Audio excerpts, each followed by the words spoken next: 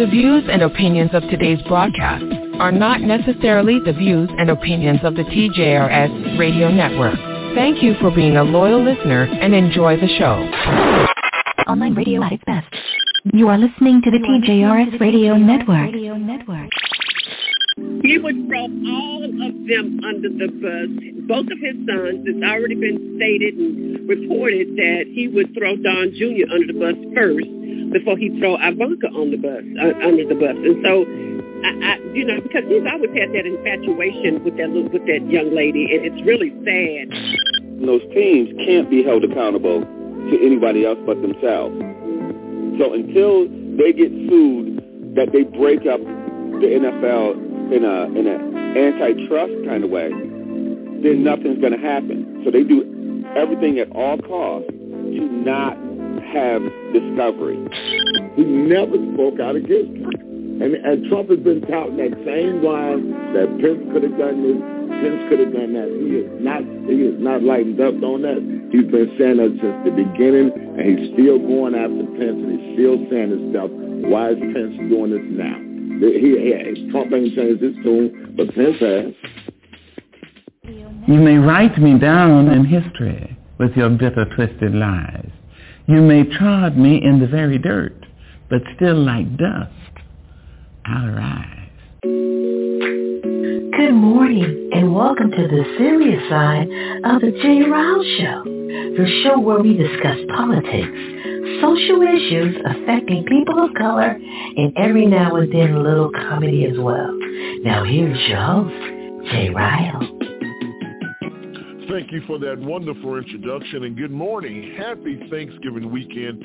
I'm J. Ryle. Thank you guys for being here. You're listening to the serious side of the J. Ryle Show. Coming up after this morning's prayer, we'll kick it around a little bit, talk a little turkey, and then we'll get into the topic. It's the Sunday Morning Roundtable right here on the TJRS Radio Network, online radio at its best. Thank you for joining us for our Sunday morning prayer. Feel free to pray alongside me or to listen in silence. A Sunday morning prayer is something we can always remember to do on a Sunday. It is, after all, to honor the Sabbath. We need to remember that this is the day of the Lord. Join me in praising the Lord on this special day. Let us pray. Lord, thank you for all the bounty and love you've brought me this last week. I am happy that this Sabbath I am here to praise and thank you for all that you've given me. I live in your light and walk your path. Lord, you bring me all kinds of gifts, my family and friends and the gift of life itself. This Sabbath and day of rest, I am picking time out to say to you, Lord, from the depth of my heart, that I am thankful for every grace you bestow upon me. I know that you watch over me all week, and it is right to give you thanks and praise for all your care and love. Lord God, I ask you to look down upon me and your Son, and forgive us our trespasses against you and other people in our lives. There would have been times this week, Lord, when I could have been a better person, and I could have helped others and I didn't. There would have been times this last week when I have forgotten to thank you for your blessings in my life, and I've taken you and others for granted. In this week, I've not always taken time to pray and to tell others about your goodness and grace. Father, forgive me for my sins and my sins of omission. Look down on me with love and bless me so that I know I am forgiven, and I will strive harder this week to be all that you command me to be. I ask this in the sure and certain knowledge that you are love, God. You bring love and hope where you enter the hearts of men, and there are those in need of that touch, Lord. Lord, hear my fervent prayer. Amen.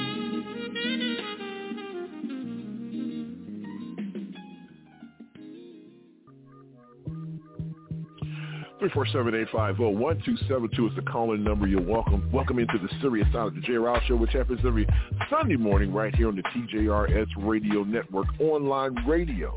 And Fest. Before we get started, though, we owe you an apology. Last week, the whole platform was shut down. So we apologize for that. We had a lot to talk about last week, but you know how it is. We're going to definitely try to bring the noise this morning. It's the Sunday Morning Roundtable, where our panelists bring their topics to the table, and it's going to be interesting to see how we do this morning, because usually after Thanksgiving, it's a little bit of a light load. My man is in the house, the one and only Mr. L to the E to the S. Good morning, sir. How are you? Well, good morning to you, sir, and good morning, Ness, on your cruise. Good morning, Rich Sister. Good morning, Kathleen. Good morning, Marianne Music. Good morning, Momo B. And good morning, my brother Hawk. And good morning, my brother Jerome.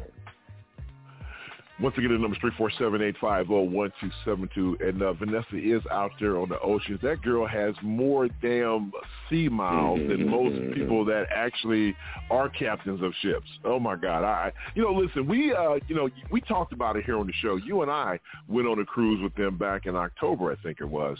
And, we had a good time, man. But tell me, man, can you go on 3 or 4 or 5 different cruises a year? Is that something that could be a part of your repertoire or a part of your planned scheduled vacations for 1 year?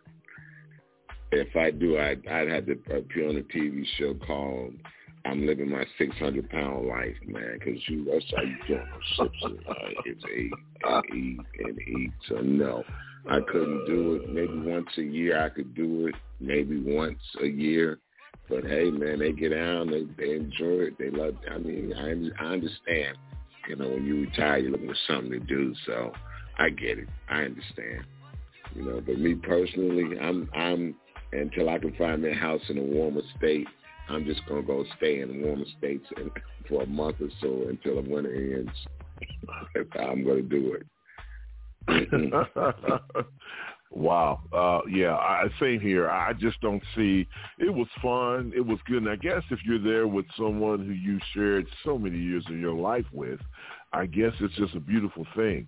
And like you said, there's just food every damn where. And the one thing you will do is get full on a cruise. And yes. Yeah, but yeah, you will. Yeah, you'll definitely get full on a cruise. There's no doubt about that. Yeah. I mean, I don't even know what else to say. You will get juicy and full on a cruise. There's no doubt about that. But we have some sad news to pass on this morning. Irene Cara passed away. Yeah, man. I mean, now, a lot of people don't realize the song What a Feeling, that was her. She was Flashdance, and what was the other one she was in? She was 2. I can't remember. Fame. There you go. Fame, Flashdance, and a little known Black History secret, stealing something from my inspirational brother Tom Joyner. She appeared in Roots, The Next Generation. When I was looking up her bio and looking up her obit, no one talked about that she was in The Next Generation. So, I mean, kudos to her, because I remember seeing her in there. But, her the reason for her death was not listed. And, I mean, that's young. I mean, nowadays, that's young. Dying at that age. So, yes, it is. It is, man. For her family, thoughts and prayers. And, if it's a situation where it was unexpected, man, we really, in any situation when you lose a loved one, whether it was expected or unexpected, it's still a tough road to toe. But at the end of the day, if it was unexpected, you're not prepared for all of a sudden these emotions that you have. At least when you know a person's on their way out, you kind of prepare yourself, even though it's not easy, but you're better prepared than versus if you just get a call in the middle of the night and say, hey, guess what?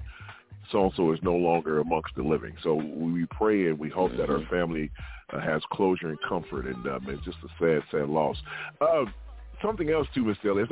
Thanksgiving just passed, and gobble. What'd you do for Thanksgiving, man? I'm still in Louisville, Kentucky, man. I'm supposed to be hitting the road today, but we decided to stay an extra day. So, obviously, I'm quite sure I'd have been one of those people missing the show too, had we had decided not to stay an extra day, man. So, yeah, wow. I'm quite sure it's just going to be you and I. We Well, I'm at the casino right now. We're staying at the casino in New Bedford, Indiana, which is right next to Louisville, Kentucky, which my niece stays in Louisville, Kentucky. And, man, we went there, man, and had so much food and family and fun, man. It was a beautiful thing. It was a beautiful thing. What about yourself? What'd you do? You know, man, I went across the street, man, and hung out with family and friends. Friends, their family, you know. When you've been with someone for so long, knowing someone for a very long time, they become family. So it was a great time, man. We had a great time, and they asked me to bless the food. And afterwards, people walked up to me and said, "My God, your prayer really touched me." Even my neighbor's dad the next day came up to me and said, "Hey," he said, "I want you to understand something. What you said at the for the prayer for the blessing of the food," he said, "Man, that has resonated with me, and I just want to thank you for it." I'm like, "Oh my goodness, well, I appreciate it. I didn't know it would have that type of effect on people, but listen, if I could be an inspiration to somebody, then so be it." So so that's what we did, man.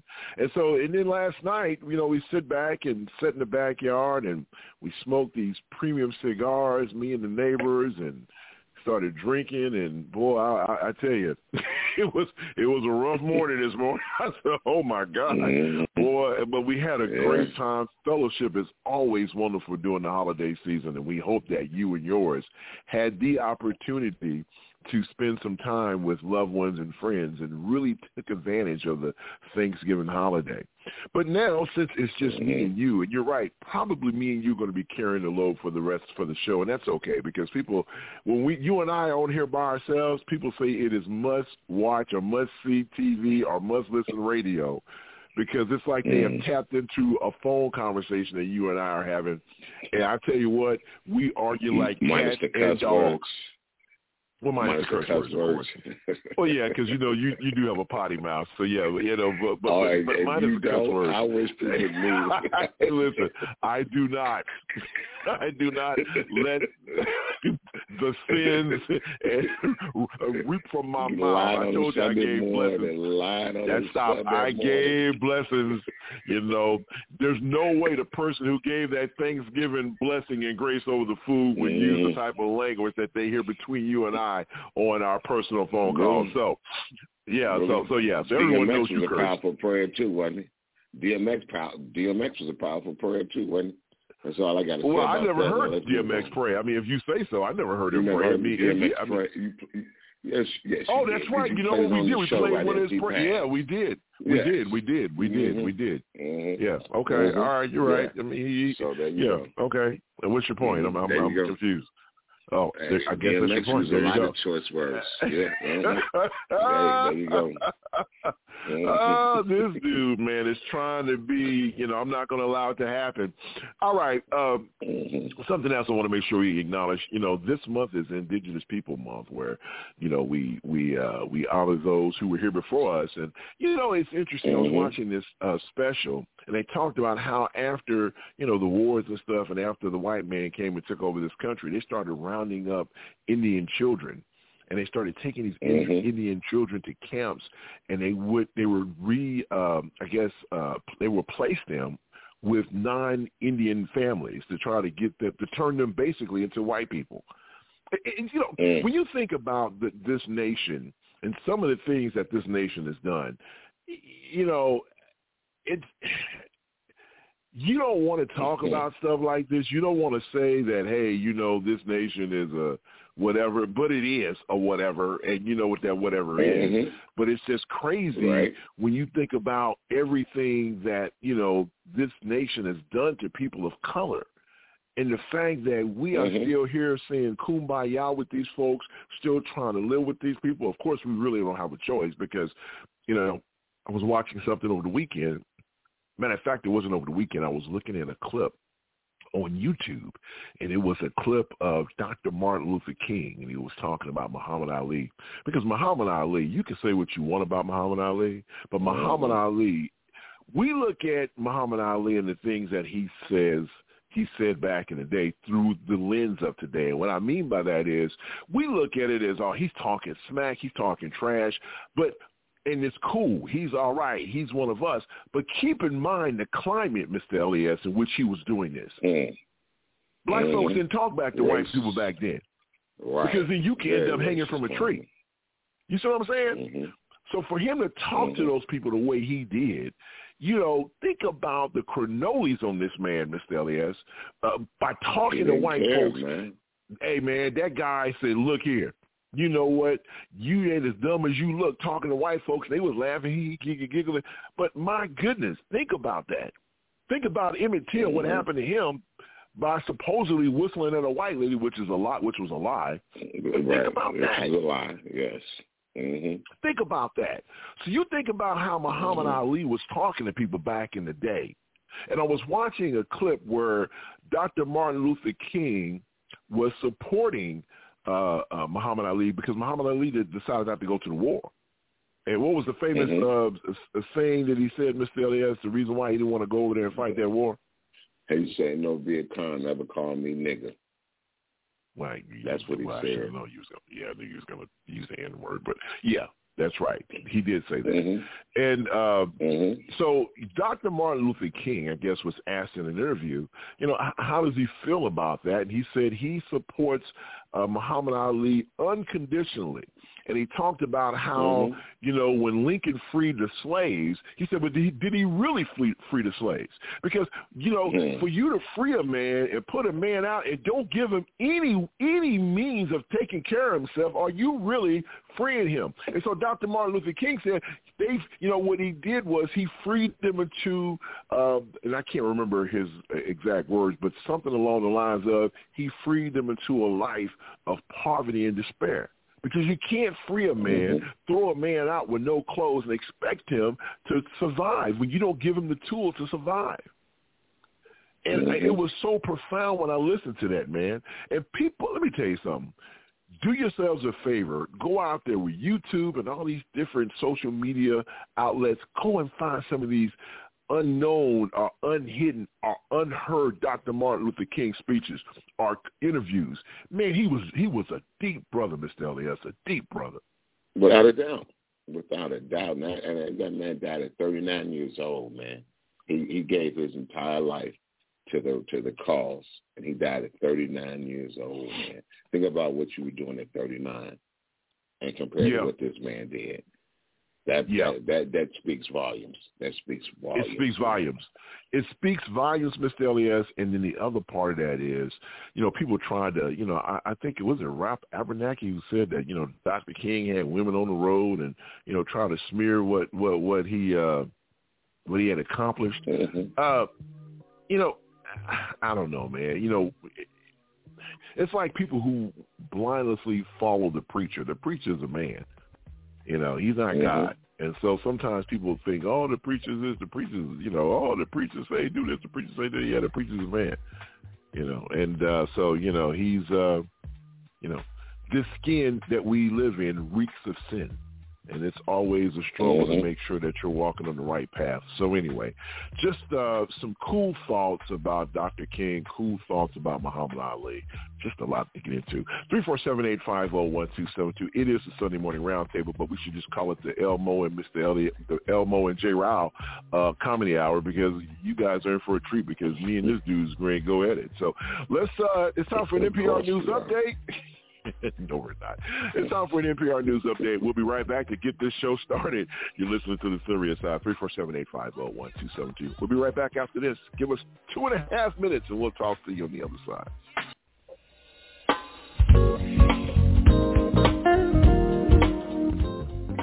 Live from NPR News in Washington, I'm Giles Snyder. In China, protests against restrictive COVID-19 controls have spread to multiple cities this weekend following a deadly fire in the country's west. Videos and pictures online show people chanting slogans and facing off with authorities in various locations, including Shanghai and Beijing, as well as several university campuses. NPR's John Ruich has more. The protest kicked off after a fire in an apartment building in the city of Urumqi in the far western region of Xinjiang. The blaze on Thursday killed 10 people, feared to have been unable to escape a building under a COVID lockdown, and with firefighters unable to access and douse the blaze quickly. It was was the nightmare scenario for many in China who've grown frustrated with lockdowns and tough restrictions under the government's strict dynamic zero COVID policy. A video from Shanghai showed hundreds of people gathering to pay tribute to the dead in Urumqi and protest against the government's zero COVID policy. Some even called for Chinese leader Xi Jinping, who's been a driving force behind the policy, to step down. John Ruich, NPR News. Now to Italy, where rescue teams are searching for about a dozen people missing following a huge mudslide on the southern island of Ischia. The island is densely populated with many illegally built homes and is vulnerable to landslides. The BBC's Mark Lowen reports the Italian government is expected to approve a state of emergency and give money to help rebuild. There was this mudslide on Saturday morning where torrents of mud hurtled down the hills in Ischia, bringing debris, bringing mud, mountains of mud which covered buildings, which uprooted trees, which tossed cars and buses into the hillside and some into the ocean itself. We know from the Italian authorities that there is at least one confirmed death. 11 people are still missing. Early voting got underway this weekend in Georgia's December 6th Senate runoff election between Democratic incumbent Raphael Warnock and his Republican challenger Herschel Walker. Early voting opened yesterday after Republicans lost to several court challenges. Jurors will resume deliberations Monday in the January 6th seditious conspiracy trial against Oath Keepers founder Stuart Rhodes and 4 other defendants. They're accused of plotting to prevent Joe Biden from taking office, as NPR's Ryan Lucas reports. Over the course of the 7-week trial, prosecutors presented text messages and video and audio recordings, as well as witness testimony that they say shows that Rhodes and his co-defendants conspired to use force to prevent the peaceful transfer of power to Joe Biden. Attorneys for Rhodes and the other defendants argue that there was no plan to storm the Capitol on January 6th, and that the Oath Keepers were in Washington, D.C. that day to provide security to Trump supporters. The decision on the defendant's fate now lies in the hands of the jury, which finally began deliberating Tuesday before breaking for the Thanksgiving holiday. They are set to resume their deliberations on Monday. Ryan Lucas, NPR News, Washington. And you're listening to NPR News.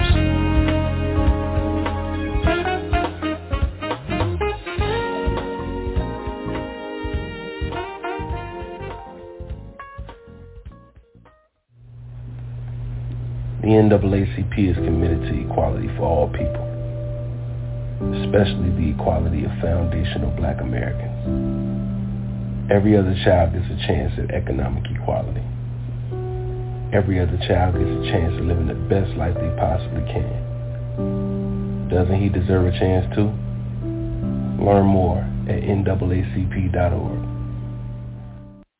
Online radio at its best. It's the Sunday Morning Roundtable, 23 minutes after the hour. You're listening to the Serious Side of the J. Rouse Show, which happens every Sunday morning right here on the TGRS Radio Network, online radio at its best. I'm J. Rouse, hanging out with my boy, Mr. Elias. Happy Thanksgiving holiday weekend for you and yours. I know anytime Sunday comes around, I know you're saying, my God, tomorrow is another day. Got to get back out there and get back on the grind. But it's always tough to go back after being off for 4 days. But, you can't speak on that because you're retired, so stop. So anyway, Sunday Morning Roundtable, you know the format and the routine. All right, Mr. Elias, man, start us off, man. What's on your mind? Well, hey, man, we talked about this last week, but I want to know your views now. No, we didn't. Because we weren't here last week. Well, the week before last, when we talked about the runoff election in Georgia. Have your views changed? Have your views changed at all? Because that it was going to be like a cakewalk for Warnock, because it's not an issue with the Republican Party now that they don't have. Did I say that? Yeah, you said it. I'm still nervous about it because if they weren't, then why would they were trying to, thank God that the Democrats sued Georgia to get the early voting in, because if you think about it, it would not have favored them if they had left it like they was. So they are really trying to win this seat, because if you think about it, Manchin and Sinema's coming up in the next year or so to get their seats. So, well, Manchin is safe. He's not going anywhere and I think he knows that. He plays to his crowd. He understands. But, Sinema, on the other hand, she may be in a little bit of a danger. But I don't remember saying that I thought it was a cakewalk. I think that I think what I said was, and I have to go back and, look at the transcript. I think what I said was that, this works out for Reverend Warnock because of the fact that now that the control of the Senate is no longer on the line, a lot of people voted for Herschel Walker because they wanted the Republicans to take control of the Senate. Now that that's no longer in play, they're like, okay, he is a dumb Negro, and we're not going to even do it. I tell you what, man, this guy is an embarrassment to our race. I did not realize how ignorant Herschel Walker was. I really didn't until now. I mean, this is an uneducated buffoon. And when he gets in front of a microphone and opens his mouth, he sounds like he has a third-grade education. It is an embarrassment to our people. It really is. Yeah. He's talking about vampires and I didn't know a werewolf can kill a vampire. What the hell are you talking about? And then when he said the thing about the John Lewis bill got me. That one really blew me away. What did he say? Because I didn't hear that part. I tuned him out at some point. What did he say about the John Lewis bill? He said that the John Lewis bill, John Lewis was a great senator, and he would be turned over his grave for people using his name, and they put it on a bill like that. He would be turned over in his grave. He would be so upset that people are using his name to get some legislation passed because he wouldn't have stood for that. And I'm like, dude, he wrote the bill. You're that dumb. This dude, man. This guy. I mean, this guy also had the audacity to let leak from his lips that Donald Trump has done more for African Americans than any president in the past X amount of years, including President Barack Obama.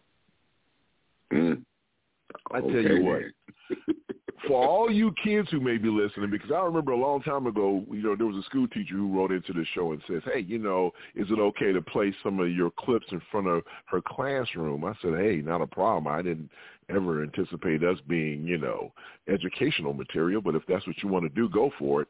I don't know if she still listens to the show because that was a few years back, but if there are kids listening to this, let me tell you something. You read about, well, who knows, depending on where you are, because school districts are trying to get rid of books and they're trying to gloss over slavery. So it's amazing how so many African-American kids are not aware of what happened in this country because white folks want to put a kibosh on that. But just in case you're listening and you wondered what an Uncle Tom was, you're looking at one right now. Freaking Herschel Walker is look up Uncle Tom in your Urban Dictionary. You'll see a big old buffoon carrying a football with the number 34. It is Herschel Walker. And if you keep turning, you're going to see another buffoon. He's educated, but he's still a buffoon. Clarence Thomas. A guy named Clarence Thomas is an Oreo. And, for you people who may be listening and, go to hell, okay? Go to hell. Because at the end of the day, these people are who they are. You can sit here and talk about, listen, I'm proud of my blackness. There's no doubt about that. But don't tell me that I'm this or I'm that or I'm a racist. Stop it. First of all, black folks, in my opinion, cannot be racist. Now, you can argue that point. I'm willing to argue that point with anyone who wants to call in. But at the end of the day, don't sit here and try to tell me that I have no right to feel the way I feel when I go back and look at the history of this country and I go back and look at how our people were treated. And then you have buffoons like Herschel Walker that stands in front of people talking about vampires and, did you know a werewolf could kill a vampire? Dude, I mean, okay. And there's going to be people, the sad part of it is there's going to be people that vote for him. And that's the real sad part of it. There's going to be people that back him. It's sad because people can sit here and say what they want to say. We talked about this during the presidential election. Yeah, Donald Trump lost. He sure did. But guess what, man? 70-some million people voted for him. Let that resonate. 70-something people voted for him. 70 million something people. I don't know I can't remember what the final numbers are. But they voted for him. It should have been listen, it should have been a 90-10. He should have got maybe 10 million votes. And Biden got 90 million. I just don't understand how a person who organized a coup against the United States of America. Now, it's just not any person, Mr. Elias. He was the sitting president of the United States. This is a guy who loves Putin so much. Now, this is a country who put bounties on American soldiers' heads. This is the same guy who says he trusts, what Putin and the Saudis say over his own intelligence agency. This is a guy who continues to make deals with foreign countries to enrich and to enrich and pad his pockets. This is a guy who went out and got campaign money and spent less than 10% of that campaign war chest on Republican people running for office across the nation. If you are the party lead, you're supposed to fundraise for the party and then disperse those funds to different candidates who are running for office. He didn't do none of that. He kept all that money for himself. This is a man who has top secret military security clearance information at his damn hotel. But yet he is still a serious contender for the White House. And if you sit here and think you can sleep on him, you better beware. Nope. I said that last week. The week before last. I'm telling you, you shouldn't sleep on him because these people are trying their damnedest to put him back in office. And that is just the honest to God truth. And they're going to do whatever they can to put him back in office. Even though you see a lot of Republicans turning on him now, once they see that base back him, they'll jump right back in line because that's who they are. They're cowards. Well, but dude, they're monkeys swinging through the jungle. You know why? Because now they have another vine they can catch. A monkey doesn't let go of one vine until they can get another one, and the other vine is Ron DeSantis. They look at him as a younger, more educated version of Donald Trump. And that's the thing. That's why people say, they may look at him that way, but Trump hadn't signed over the regime to him yet. I'm telling you. Yeah, but that's true. Signed over because that's true. He just had I'll give you that. He had that dinner with Kanye and the Fuentes guy, who both are one's a white supremacist, and one is a cuckoo for Cocoa Puffs. Kanye's another one, man. He's another one that is. Listen, we can blame so much of this on mental illness with Kanye, and I do think the brother has some mental issues. There's no doubt about it. And I think that if we make light of that, it kind of takes away from the fact that you have people who have mental issues. If you have mental issues, that means your mind is not working correctly, right? If your mind's not working correctly, that means that in a lot of cases, you really don't understand what you're doing. But people can say, well, wait a minute, you say that about Kanye West, but, this guy, the amount of money he makes, and he's a genius when it comes to music, which, trust me, and this is going to probably be an argument for another day. I'm not there's not one rapper, in my opinion, that's a genius of music. Stop it. There's not one. I'm sorry. You can argue with me on this all day. You're not a genius of music if you're a rapper. Most rappers can't play an instrument. They can't sing. I'm just not, but I digress. But in this case with Kanye, at some point, when do you just say, you know what, this guy is an idiot, and you just have to treat him as such and stop using the mental illness crutch to stop criticizing him for some of the things that he's doing? I don't know. I don't know what the right answer is to that question, because he's another embarrassment. I just didn't like the fact that him, the way, like I said, when he said anti-Semitic things, people lost it. But when he was saying stuff against black folks, people never lost it.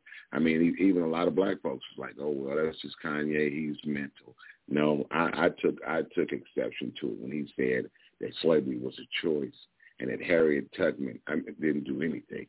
What was so exceptional about her?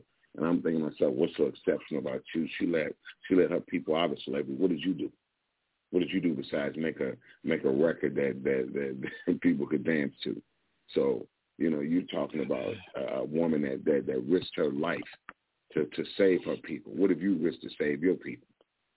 So to me, it just got up under my skin when he said slavery was a choice, and it was nothing special, exceptional about Harriet Tubman. But okay, but America as a whole, Mr. Elias, the society of Americans, we praise people that can do things. I talked about this on the show a couple of months ago. I said, isn't it funny how Hollywood actresses and actors, they get paid millions and millions of dollars for portraying people who make $30,000 and $40,000 a year. People who put their lives on the line every day, busting in the building, saving people and things of that nature. A Hollywood person will make a movie for like 6 months and make millions of dollars portraying average Americans. Our priority, in my opinion, is jacked up. To me, the most important people in our society right now are teachers, I think. Yes. Because that's a good argument out of me there. If you can't read, you can't be a functional citizen. That's the most important tool that you've been equipped with. Your ability to think, problem solve, all these things are taught to you from the age of preschool, kindergarten, all the way up to, whatever your highest college degree you may obtain. Those are the people who should be getting paid a lot. The highest person that gets paid on a university campus is usually the football coach or the basketball coach. I mean, so we can sit here and say what we want. Our priorities are already messed up anyway, as far as I'm concerned. But at the end of the day, you're right. When do we start looking at Kanye and say, man, this dude is just an idiot? And then for all you African-American people who are out there, supporting Trump, I just read the other day that one of the only black people who were charged for the insurrection on January 6th, this guy received the longest prison sentence so far. So when you think you can congregate and rub elbows with the enemy, guess what? At the end of the day, they still see you for who you are. We have a friend, man, and you know who I'm talking about here.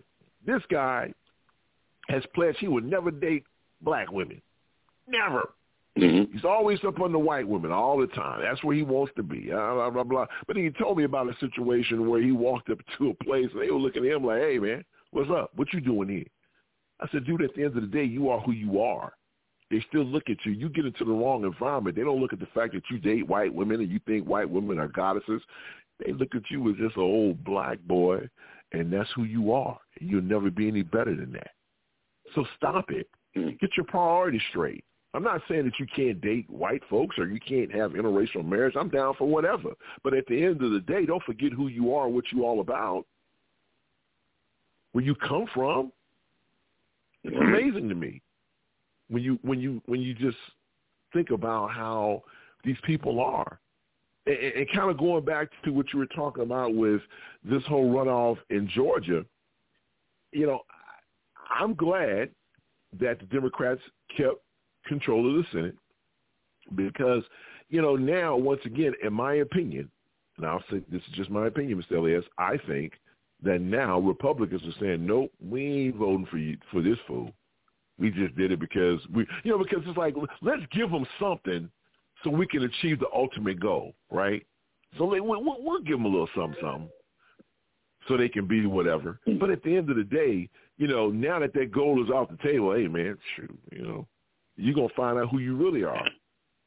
So let me ask you this. So how close do you think this is going to be? Do you think it's going to be a tight race, or do you think it's going to be a situation where Warnock is going to blow his doors off now by, 5 or 6 points, if you can consider that blowing the doors off? I think it's going to be a tight race, to be honest. You think it's going to be tight? You think it's going to be another 49-48 situation? I don't think so. I do believe it. See, why do you think? But why do you think that though? Why? Because white folks will surprise you. They will come out. They will, because but there's nothing. Right now he's leaning on Kemp right now. And trust me, if Warnock doesn't win, and we, they're planning. What if Manchin does lose his seat, and what if Sinema loses her seat? Manchin's not going to lose his seat. Now, Sinema, okay. I think she is in jeopardy. Manchin's not going to listen, man. Manchin was the governor of West Virginia. Manchin, the reason I think that, let me tell you something, man. I think these guys are strategic in what they do. He knows how unpopular President Biden is in his state. That guy fights him all the time. People look at him. They don't look at, man, I guarantee you, it's like the elections around here. I remember back in the day, you would receive a lot of political literature, and it'll tell you, hey, I'm Republican, so I'm running for office. Man, I've gotten so many campaign things, during the election season, and when you look at it, you can't tell what their freaking office is because they don't put it on there anymore because they don't want people to know. And I just think that Manchin is a guy. All of that. Yeah, okay. But a lot of people were upset with him about him not passing that child care bill when President Biden was trying to get it passed, and the infrastructure bill. They were really upset with him because they stayed in the union. Yeah, okay. Well, yeah, no. You don't know that for a fact. What you're saying is you're saying logic. And what you're doing is you're talking about logic, because we talked about this all the time. They were going out polling voters, and they were doing interviews with voters, and voters were like, "Why wouldn't he pass that?" I mean, it's on. You like to use that? Look at YouTube. Look it up. Okay, YouTube, I'll look it up. I don't believe it. Why would he do that? Matter of fact, because he stays in a boat when he's in D.C., right? And these people were coming to his boat asking him, why won't you pass this bill? We need it. We're the poorest state in the union. They had people bugging him. And I'm telling you, he didn't do it. It's like people were bugging Lindsey Graham. Like people were bugging Lindsey Graham in the airport. Like people were bugging against Ted Cruz, and both of those guys won their races easily. You're gonna always have defections, bro. Ted Cruz race easy. Man, it wasn't as close. Well, yeah, but it wasn't as close as people thought it was. Not in my opinion, anyway. Okay, that's just like people. Just like people picketed Governor Abbott here in Texas because of what happened in Uvalde, and the guy knocked Beto's socks off. Like people picketed Kemp, and then he beat the hell out of Stacey Abrams. I mean, you're going to always have people who are going to be dissenters. But at the end of the day, trust me, Manchin, write this down. November 27th, 2022, you and I disagree. I think that there's no way Manchin loses his seat. No freaking way. Okay. None. Okay. All right, well, we'll find out. I'm telling you, I don't think so. Mm-hmm. I don't think so. Okay. All right, well. All right. I'm just telling you, I don't think so. All right. It is time for Informative Celeste, something that you need to know now. As we celebrate the Thanksgiving holidays and as we head into the Christmas season, keep in mind there's a war going on in Ukraine. And I tell you something, man, it is rough. What the Russian army is doing, what Vladimir Putin is doing to these civilians is just unheard of. These are unspeakable war crimes where you're targeting civilian infrastructure that doesn't have a damn thing to do with the front lines. He's using winter as a weapon. What a disgusting human being. It's convenient time. In 4 minutes or less, something that you need to know. 347-850-1272. Glad you guys are listening. We are glad to be back in the house. Apologies for last week because, once again, the platform was down. We'll be right back after this. You're listening to the serious side of the J. Ralph Show. 347-850-1272. We'll be right back.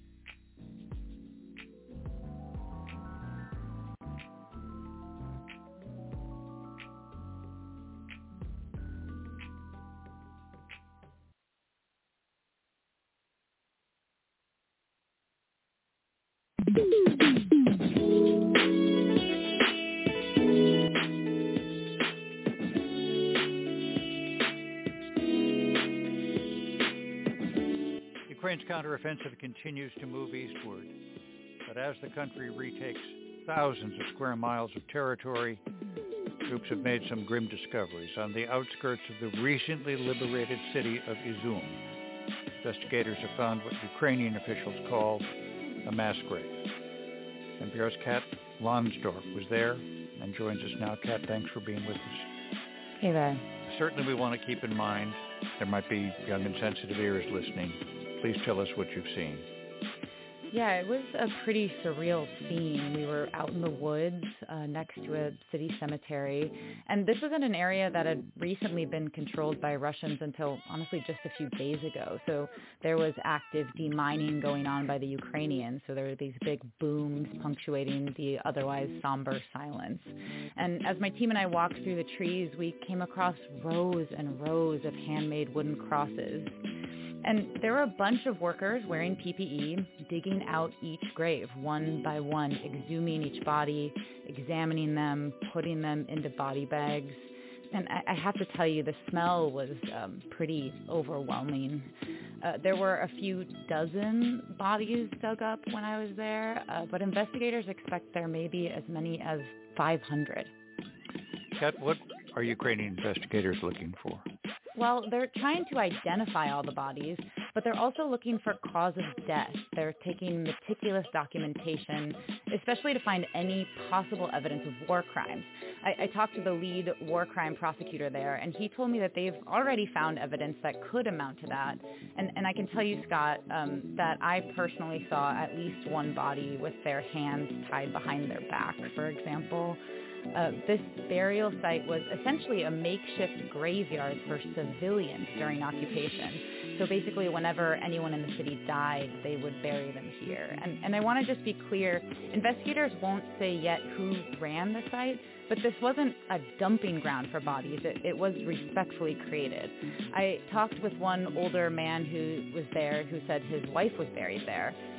He was with her when she died during an aerial assault, and he said he had to pay the Russians a good amount of money to just allow him to bury her here.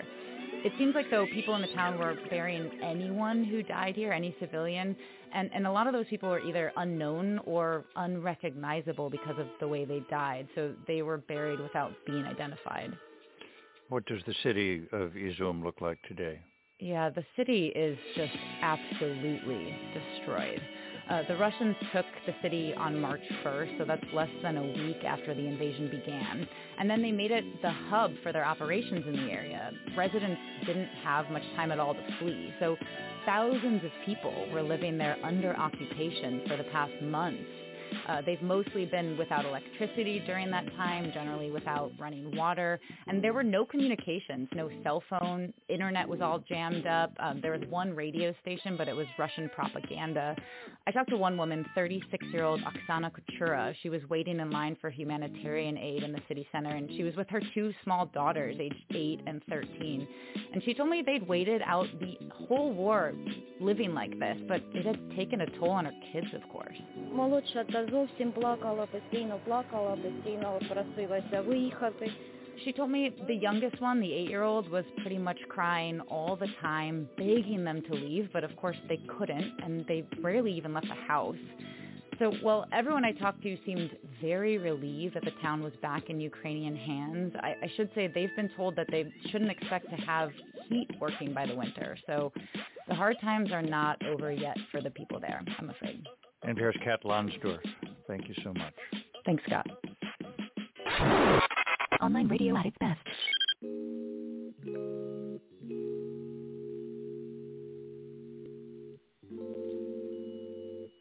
Welcome back in, 347-850-1272. It's the Serious Side on a beautiful Sunday morning, a little nippy in Houston, Texas, and across the country, but we're glad that you're here. It's the Sunday Morning Roundtable where we, the panelists, bring topics to the table that that's on our mind. And Vanessa is on the 7 Seas somewhere. Not sure where she is at this point. But I do have some good news, Mr. Elias. I spoke to Johnny D over the holiday weekend, and Johnny D will be back in the house officially after the first of the year, so I cannot wait until he's back. And I tell you something, man, that guy, man, has some political inspirations, and I'll let him talk about that once he's back in the mix. But it'll be fun to have his voice back amongst us, because I think it's always a beautiful thing to have that guy in the place to be. 347-850-1272 is that calling number. Mr. Elias and I just having a conversation. You know, a lot of people, especially the pastor, loves when he and I are here by ourselves, because, you know, we've been somewhat civil this morning, Mr. Elias. No real big disagreements, right? That's right. No, not really. Same like page. Usual. Yeah, but, you know, we still have about an hour left. You never know what can happen. You know, you're right. But between you and I, that's what's going to happen. You know it's coming. Oh, yeah. Man, stop putting that stuff out there in the atmosphere. You don't know what's going to happen, man. We're having a civil debate. You and I are on the same page with a lot of what's going on this morning. So, man, just let it ride, man. Just enjoy the ride. Okay. And go from there. Okay, now, what topic are you bringing to the table? Well, listen, it's not really a topic. It's just like what's been going on out here in the nation. You know, so Carrie, what's her name? Carrie Lake, the gubernatorial candidate in Arizona, she has just sued Arizona County because she's saying that the election is rigged. I mean, of course. Can you think of a time in our nation's history where there have been so much confusion and controversy about elections outside of what happened with Bush v. Gore? Because I think that was really the first time we had a contested election. And think about the passion at that time. People didn't want George Bush in office because of what had happened in Iraq. All right. And when Gore ran, people said, well, Gore made the mistake of not having President Clinton at the time to campaign for him, because remember, that's when the whole thing happened with Monica Lewinsky, and you know, and Gore was like, nah, you know, we can't have him on the campaign trail. And you know, it came down to Florida, and they were looking at. I remember that iconic photo of a man holding up a ballot, looking at it, because they were looking at where the little, was it the chaff marks on the ballot to see which candidate that is selected. Do you ever think we'll ever get to a time in this nation where it'll just be a straight up popular vote? The person with the most votes win. Period. Point blank. End of story. Nope. Never get there. It will never get there. Nope. It will never, ever, ever, ever get there. We will never see that, and we will never see term limits on any of these politicians or judges. That's it. You know, like Jerome always says, these people are not going to vote themselves out of office. So, well, I said that. I mean, you're asking these people to pass laws, right? That's going to limit them from staying in office. Come on, they're not going to do that. Who's going to do that? Who's going to vote to say, hey, I want to have a job for 8 years and that's it? Come on, stop. You know, if I got, to me, if I got a great pension after 8 years, I probably would be like, I'm out of here. You know you would. They get great pensions. No, you probably wouldn't. They got great, dude. And after 8 years, you might come in as an ordinary citizen, but you leave out as a millionaire. Come on, stop. Yeah, but you would stop. Man, if you're a young guy like Josh Hawley or one of these guys, you're not going – stop it, Mr. Elias. You're not going to stay – excuse me. You're not going to stay for freaking 4 years or 8 years when they have 6-year terms. You're not going to stay for 6 years and leave. You're not going to do it. When you have a juicy job, you are a senator. You are a congressperson. That's a hell of a job. You have a pension for life. You have great health care. You want to give that up for life at a young age? For life. And I'm a millionaire, and I came in a thousandaire. It's just a matter of time. Yeah. Well, stop. No. Let me tell you. Greed has killed this country, and I'm going to keep telling you that. Greed has killed this country, and it's going to continue to kill this country. It's greed. It's greed. Why wouldn't I? Why would I want to keep working Why? Mr. Elias, because it's the easiest job in the world. You get man. You're right. It's a job, and that's something I don't want to do. That's something I want to do. I can retire. I can retire at 30-something years old. Stop, man. You're looking at it through your lens at the age that you're at now. Because when you were in your 30s, you wasn't thinking like that. Hell, I was there. Stop. You were not thinking like that. None of us were thinking like that at 28, 25. But I was, because I had a brother who retired at 52, so he inspired me to retire early. He retired at 52 with 3 kids in college. Yeah, 3 kids in college. So I was inspired to do that. So yes, at a young age, I would have done. Okay. I'm retired at 58. I was there. Yeah, but you're looking at it through your lens now. You know, America, let me tell you something, America and throughout the world, this guy is lying to you guys. I was with this dude in his 20s, and that guy, the last thing he was thinking about was retirement. You stop this nonsense right now. Stop it. I have an insurance policy that I acquired in my 20s. And it pays me out a nice sum of money if I make it to 62 years old, because that's when I'm on game. You keep messing with me, you won't. Yeah, whatever. Yeah, whatever. 347-850-1222. Yeah, well, it was just a matter of time. Yeah, whatever. You stop this nonsense right now. Because I don't agree with you. What? No, because you're trying to fool these people. You're trying to hoodwink these people, Donald Trump Jr. You're trying to tell these people you weren't thinking about no damn retirement, no 29. Stop it. Stop. Why wasn't I? Because you weren't. I've been thinking about retirement since in my 20s.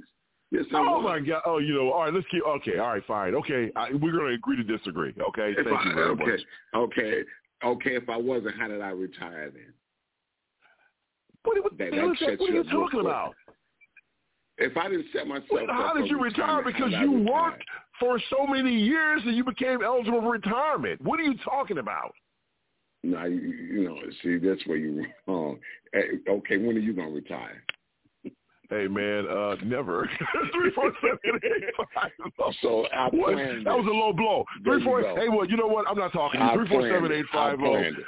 I planned. Yeah, whatever. Okay, fine. We'll agree to disagree. Yeah, whatever. 347-850-1227 to you dirty bastard. Ching ching.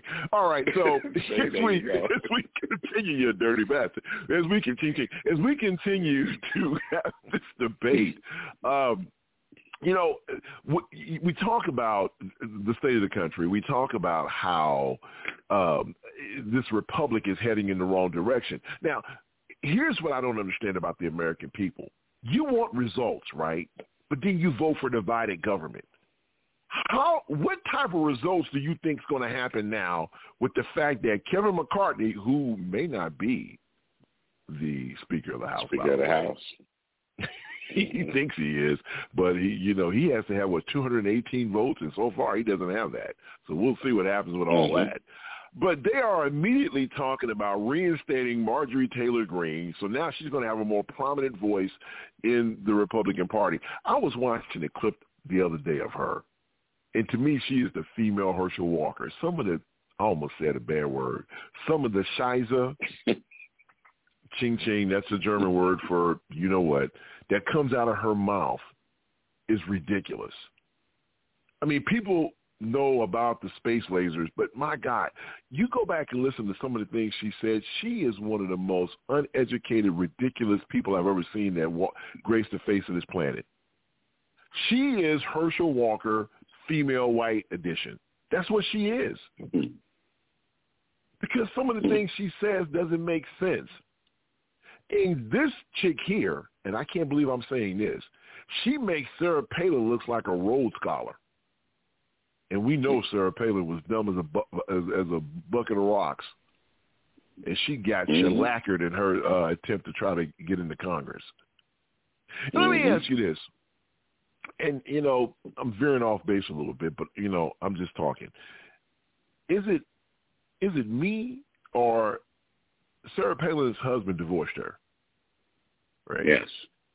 Marjorie Taylor Greene's husband is divorcing her. Do you think these guys are saying, look, man, I can't have my wagon hitched to a Looney Tune like this? Because a lot of times we think that their family is on board with some of this stuff. Look at the Conways, for example. What's her name? Mary, what's the chick that's going to be Trump's assistant again with the blonde hair? Marianne Conway, is that her name? And her husband is George Conway. Kellyanne, that's her name. Kellyanne. And her husband. Yeah, so both of these guys are Republican operatives. Now, she's all in for Trump. He's a no-Trumper. But their daughter is not even on board with either one of them. So we think that their family members are on board with what the parents or the spouse is thinking. And in some cases, that may not be the case, right? I mean, it may not be the case. So is it coincidental that these two Looney Tunes, that their husbands have said, I'm out for whatever reasons? Do you think that's a coincidence, Mr. Elias? Yeah, well, because they've known they were Looney Tunes all along, Jay, and they probably were just hanging out to get money out these people. They're gonna get and trust me, Marjorie Taylor's husband's gonna get her. They have kids, man. They have grown kids. I mean, I don't know if they hung out with him, because I think that if there were Republican people, fine. But then when she starts spouting off some of this nonsense, spewing, I should say, some of this nonsense, their husbands are probably saying, "My goodness, I didn't really realize she was this doofus." I mean, my goodness. When Sarah Palin said, "I can see Russia from my house," I'm like, what? I mean, and so, God rest his soul, John McCain introduced this crazy woman to the American psyche, and so now, he's dead and gone, and and I think she's dead and gone too. We don't hear a lot about Sarah Palin anymore, but the Republican Party, I think, from that point on, and then once Barack Obama became president, you had the Tea Party Republicans. I just think that they started veering off course as early as 2007. I do. And now, they are at a point where they are at such an extreme. You're hearing prominent Republicans denouncing the party. Joe Scarborough, he's no longer a Republican. Nicole, what's her name? Nicole, that's on ESPN, not ESPN, but on MSNBC. Nicole Wallace, she was an advisor for President Bush. She's no longer a Republican. You see a lot of prominent Republicans saying, hey, I can't deal with this party in the way it's in right now, that it's a MAGA party. And regardless whether it's Donald Trump or DeSantis, because if we all remember that commercial, remember the commercial that DeSantis put out when he was running for governor? And he had his kid playing with Trump blocks and reading them Trump stories. He had his little MAGA hat on. Yeah, remember that whole thing? So regardless whether Trump is there or not, he's created, I think, a party that's going to be here for a long, long, long time. And it's just unfortunate. Isn't that a spinoff of the Tea Party? If you really think about it, it's a spinoff of the Tea Party. They spew nothing but racist stuff too. Like they was to hire Barack Obama in the clown face with the big red lips and all that other stuff. Yeah, Hitler and all this stuff. Yeah. So they. But here's the thing I don't understand, Mr. Elias. The fact of the matter is that they have been singing these same old songs for years, and people continue to fall for them. Or they're coming after our guns. Have the guns been taken at this point? No. Nope. Right? I mean, and if you listen to this show, this sounds like a broken record, but I'll say it again. The president who signed a bill that allowed these people to carry their weapons in federal parks? Barack Obama. Yeah, I was going to say Barack, yeah. So, but it's the same old tired stuff. Oh, my God, the Democrats are spending more money. Well, guess what? The last Democratic president reduced the deficit. The Republican president before him ran it up. The Republican president after him ran it up. And the current Democratic president is trending down with the budget as well, with the deficit as well. Yes. So they put this stuff out here, and these gullible people, like when you throw freaking goldfish food in the damn bowl and you see these fish coming up with their mouths open, eating this food. These people fall for this stuff hook, line, and sinker every time. And that's the part I don't understand. They're not going to stop falling for it. But, dude, I'm talking about folks who are well-educated, man. And they fall for this all the time. What the hell's going on? We talk about uneducated white voters and stuff like that. But God dang it, man, there are some smart people who are falling for this nonsense, too. Because, you know what? I listened to a guy when they were talking to him on CNN one night, and he said, you know, would he vote for Herschel? He said, is Herschel Walker a smart candidate? He said, no, he's not smart.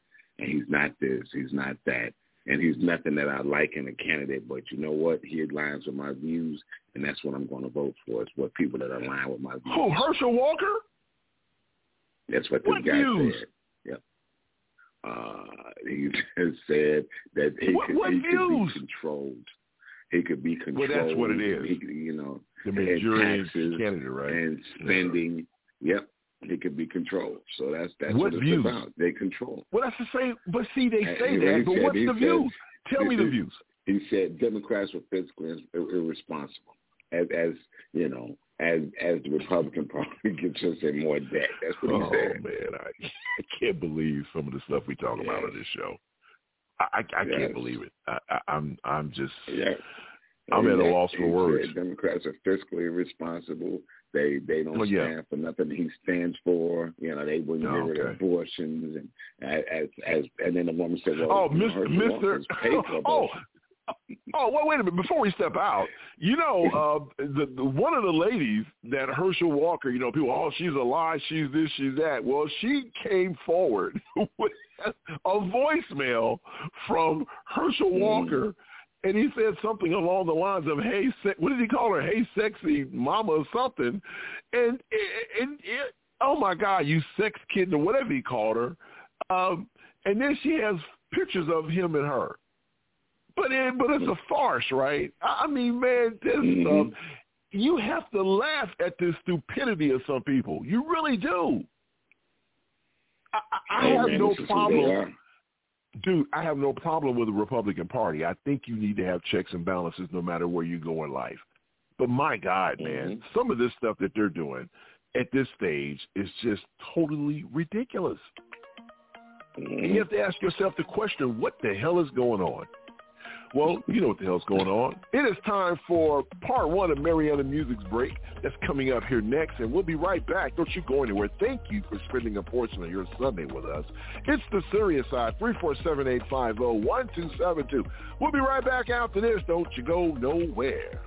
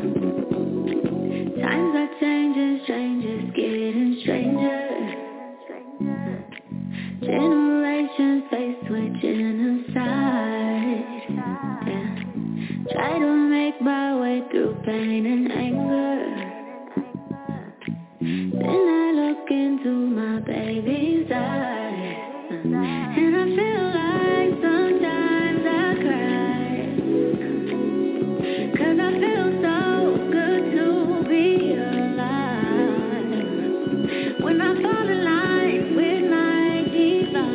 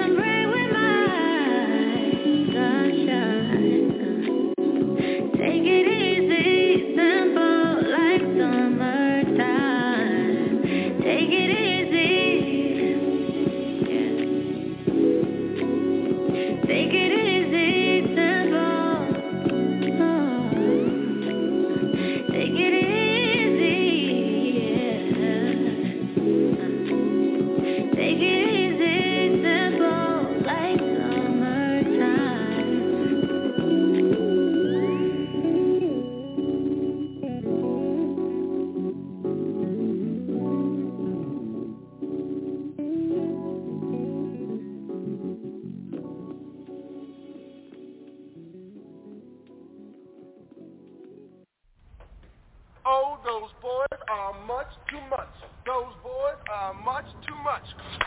We got the spirit. We're hot. We can't be stopped. We got the spirit. We're hot. We can't be stopped. We're going to beat them and bust them.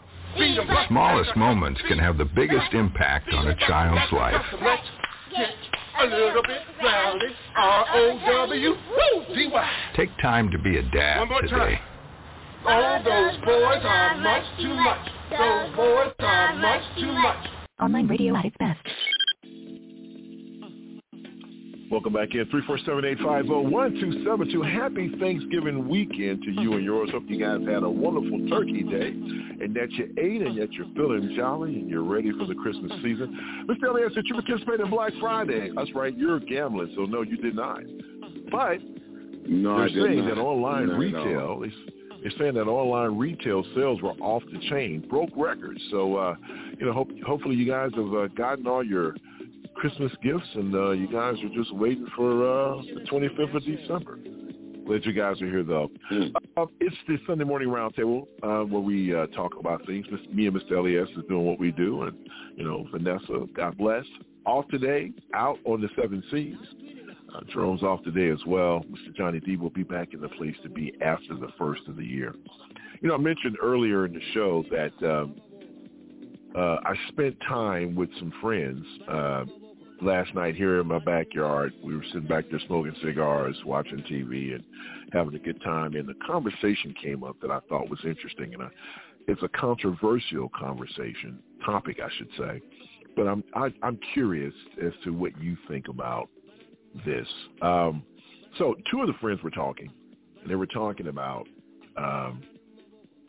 Mike. Mike is very outspoken. He was talking about how every parent's dream that their kid grows up, and if you have a daughter, she grows up to be, married with kids, and you can become a grandparent and all that good stuff. And then he talked about how, if you have a son, you want the son to grow up and, have a wife and kids and do that whole thing. And then he said, well, because he said with today's society that homosexuality is accepted more than it ever was, and that, he said if his kid came to him and said that they were gay or bisexual or, whatever, he said he would be disappointed, but he would still support them. And so then the other neighbor looks and says, well, I'm sorry. So Mike says to the other neighbor, said, hey, he said, you can't tell me, that wasn't your mindset. Your mindset is for your son to grow up and get married and have kids and that stuff. And the other neighbor looked at him and said, hey, no, you don't know my mindset. He said, that is the furthest thing from my mind. And so then they kind of went back and forth a little bit with this. And I'm sitting there watching this stuff. I wish I should have just put on a referee T-shirt, because then they kind of went back and forth. It was a very controlled, and they were very cordial. But it was interesting if you could look at their faces, especially the guy who said, hey, that's not what I think. He said, I want my son to grow up to be an outstanding human being. That's what I want my son to grow up to be. I don't care about whether or not the son grows up he can love who he wants to love, but I want him to grow up to be an outstanding human being.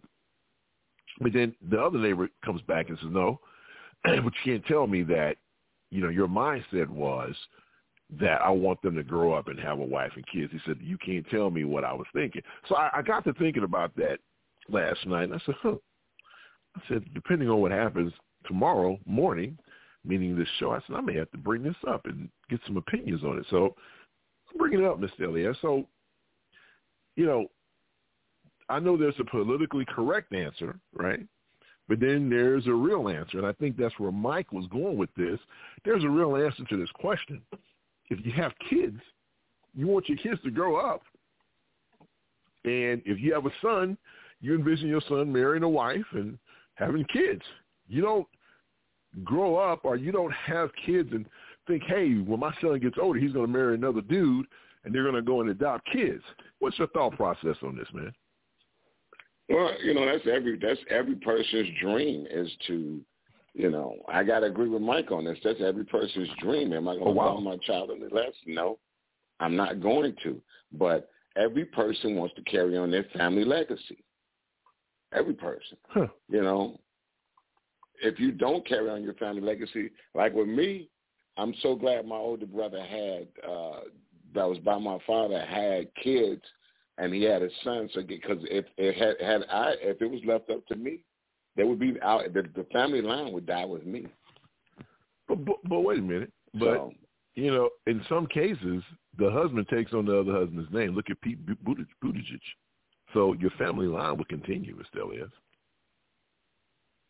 No, the family line does not continue, Jay. If you think about the family name, you know, why does it? Why doesn't it? Because the way traditionally you want your children to have children, so that's your bloodline. That is your bloodline. Okay. I gotta agree with him. I have to agree with him. You know, if I had a child that was gay, would it make me love him any less? No, sure wouldn't. I still love my child, but you know, I would have to agree with Mike. Like I said, I'm so glad my brother did have a child, because if he didn't, there'd be no more of us. You know, I tell you what, him. It's interesting you bring that up, because that didn't come up in the conversation yesterday. I didn't think about it from that perspective, the fact that the family line and bloodline and all that stuff goes away. I didn't think about that, right? I mean, the name will continue to go on, but, you know, at the end of the day. The name, but the bloodline won't. Huh. That's interesting. I didn't think of it from that perspective.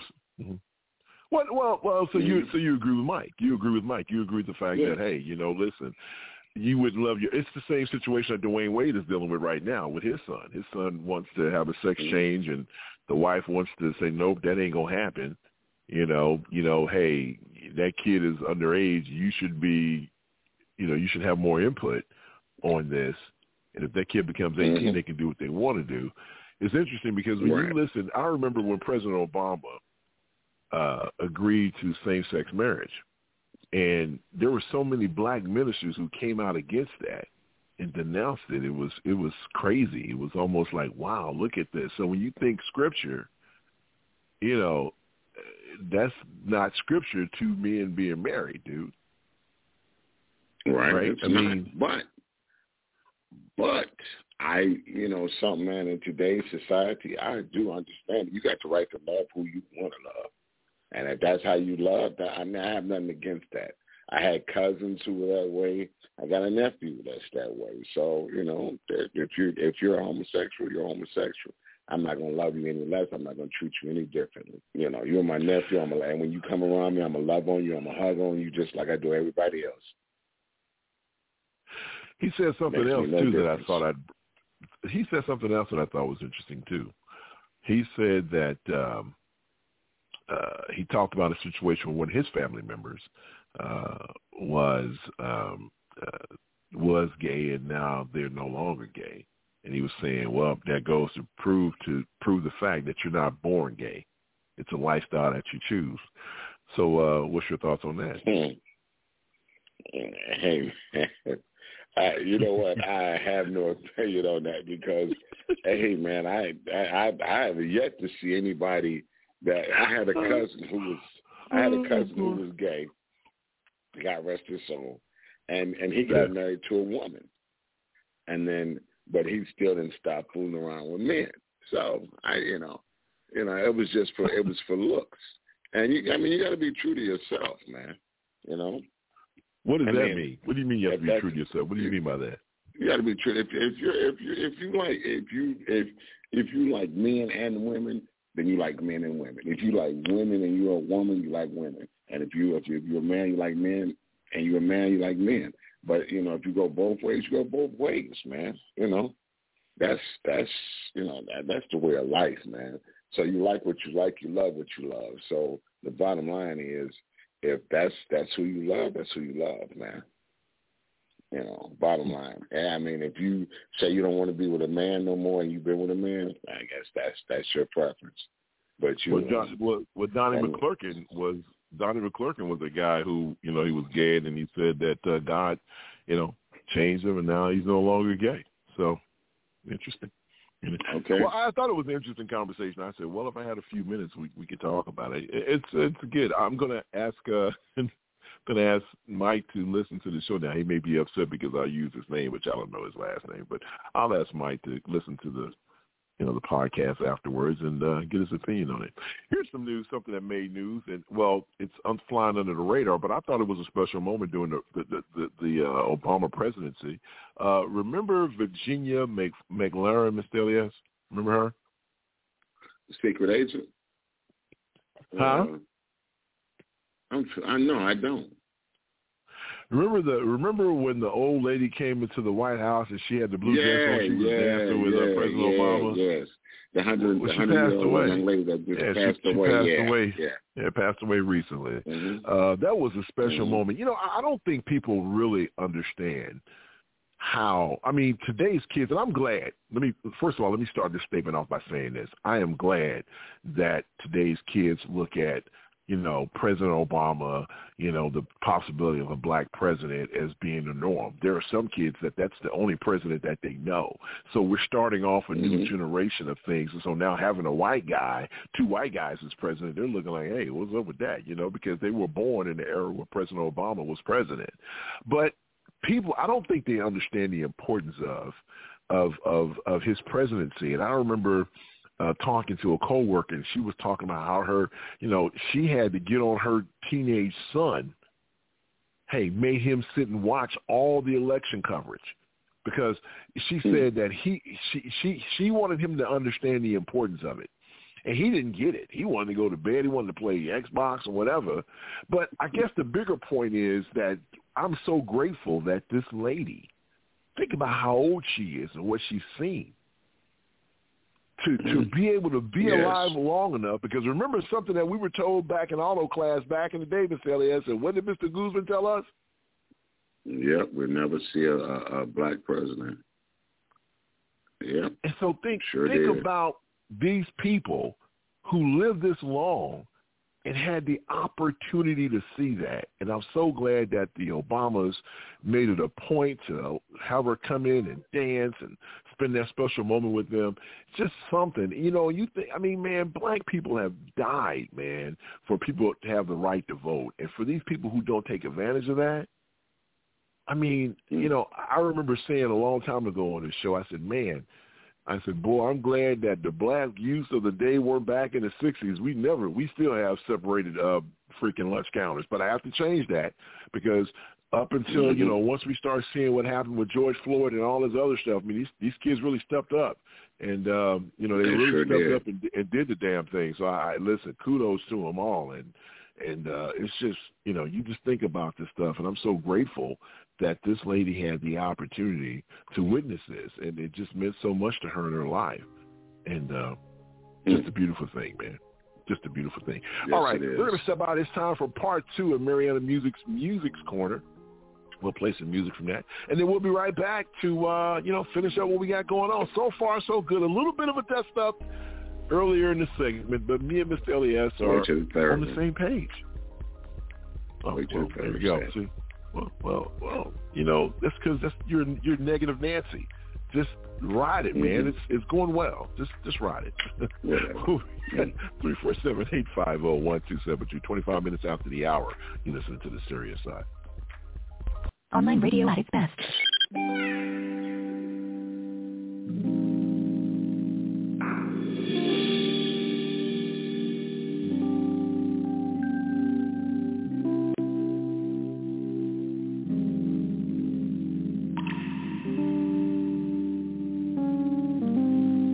Started with how do you do?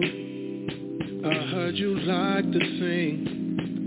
The words you write, they must mean more to you. Do you like romance?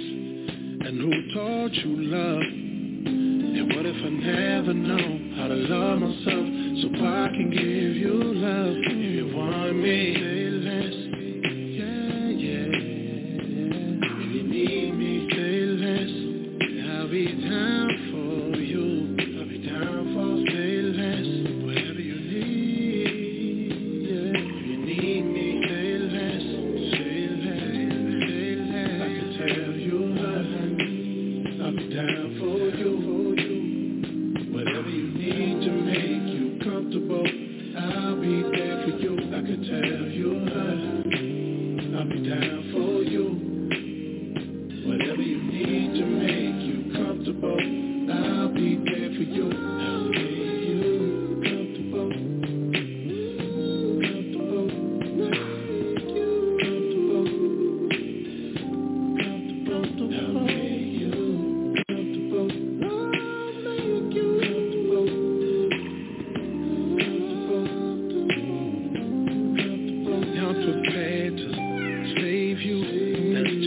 I do.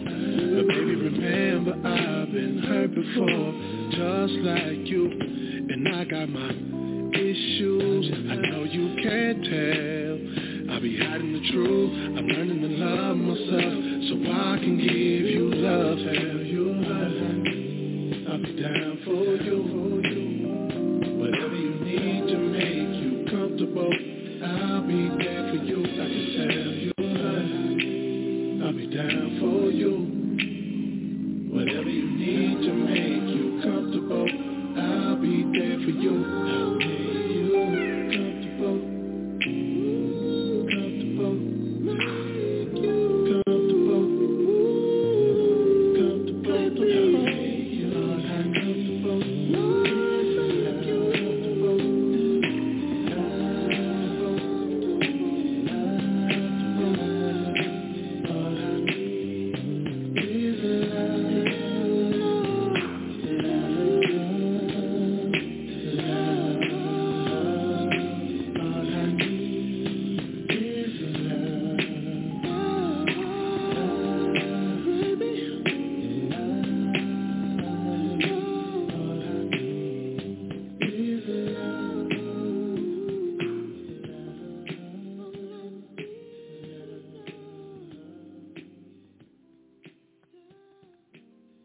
Today, nearly 1 in 5 Americans are living with a mental health condition, from our children and grandparents to our veterans, co-workers, and neighbors.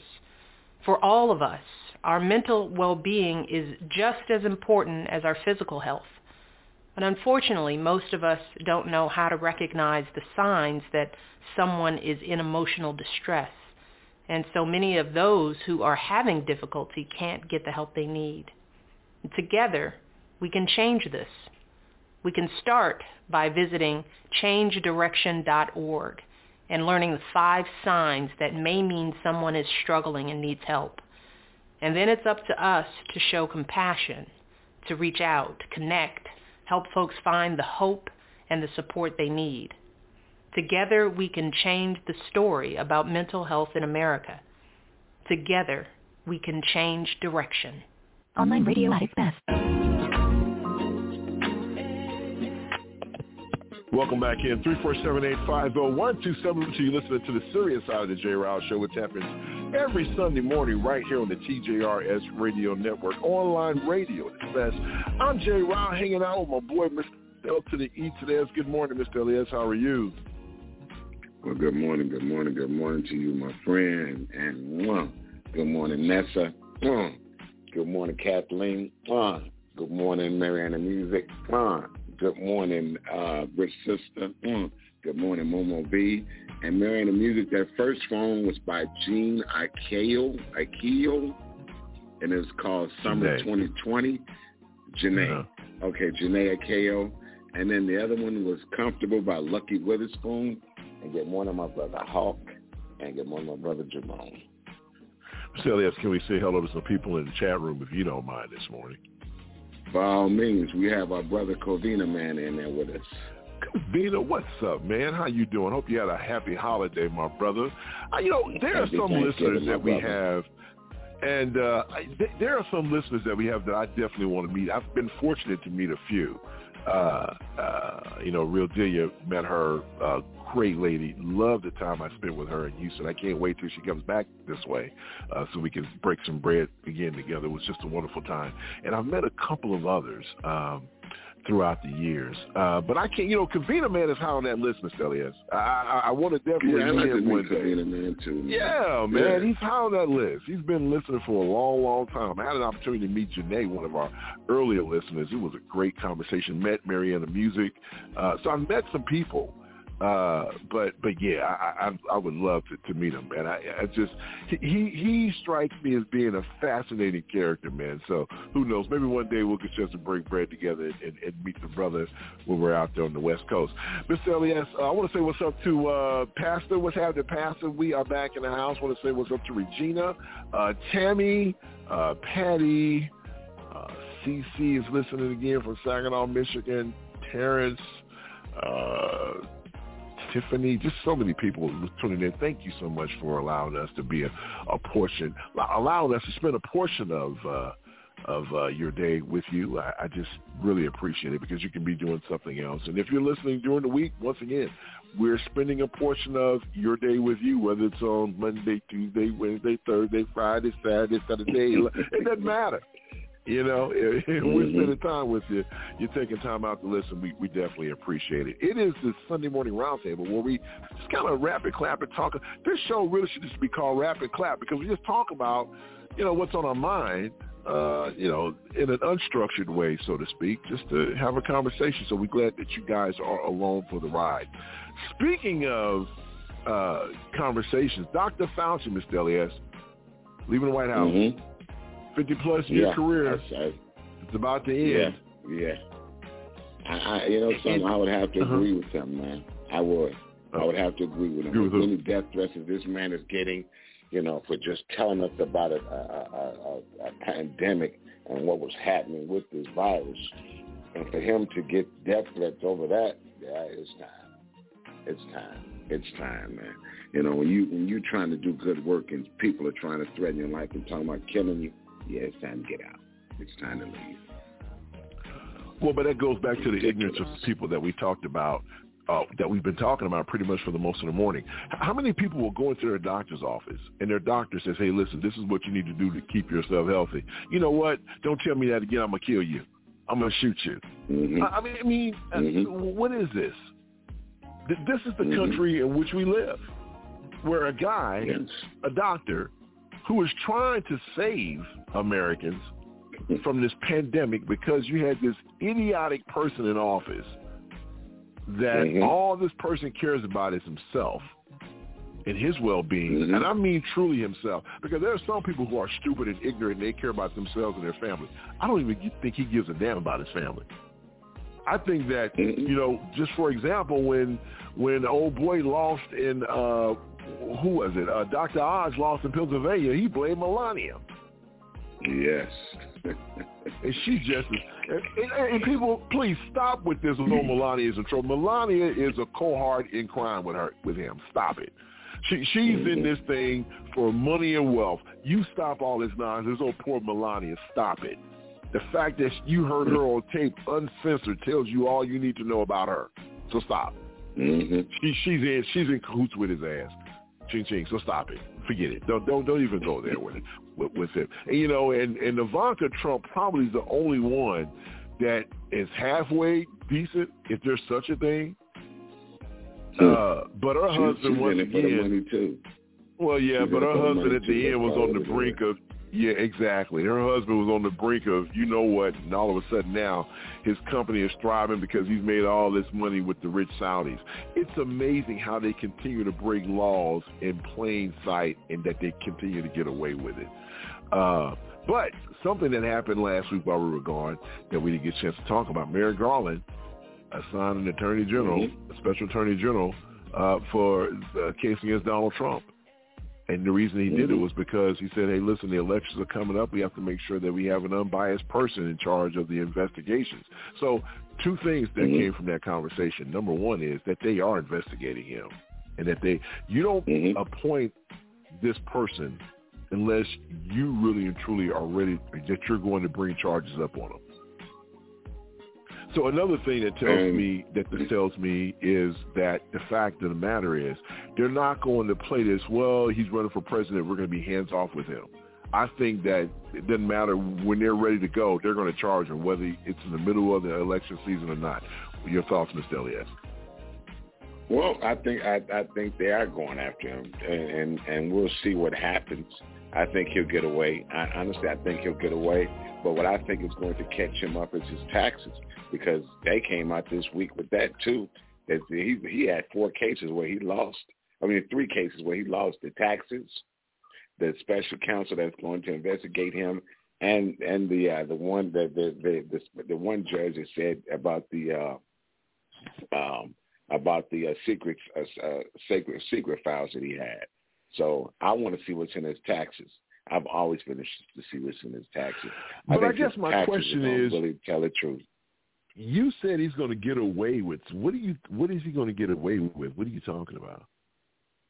Dude, he's going a lot of stuff he's going to get away with because of the judges that he appointed.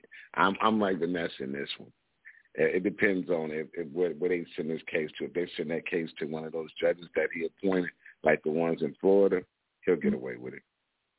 But wait a minute, though. But see, that whole thing really holds hollow, because out of all the judges that he's appointed, they've all gone against him, with the exception of that one crazy lady who allowed, them to assign a special master to the secret documents case.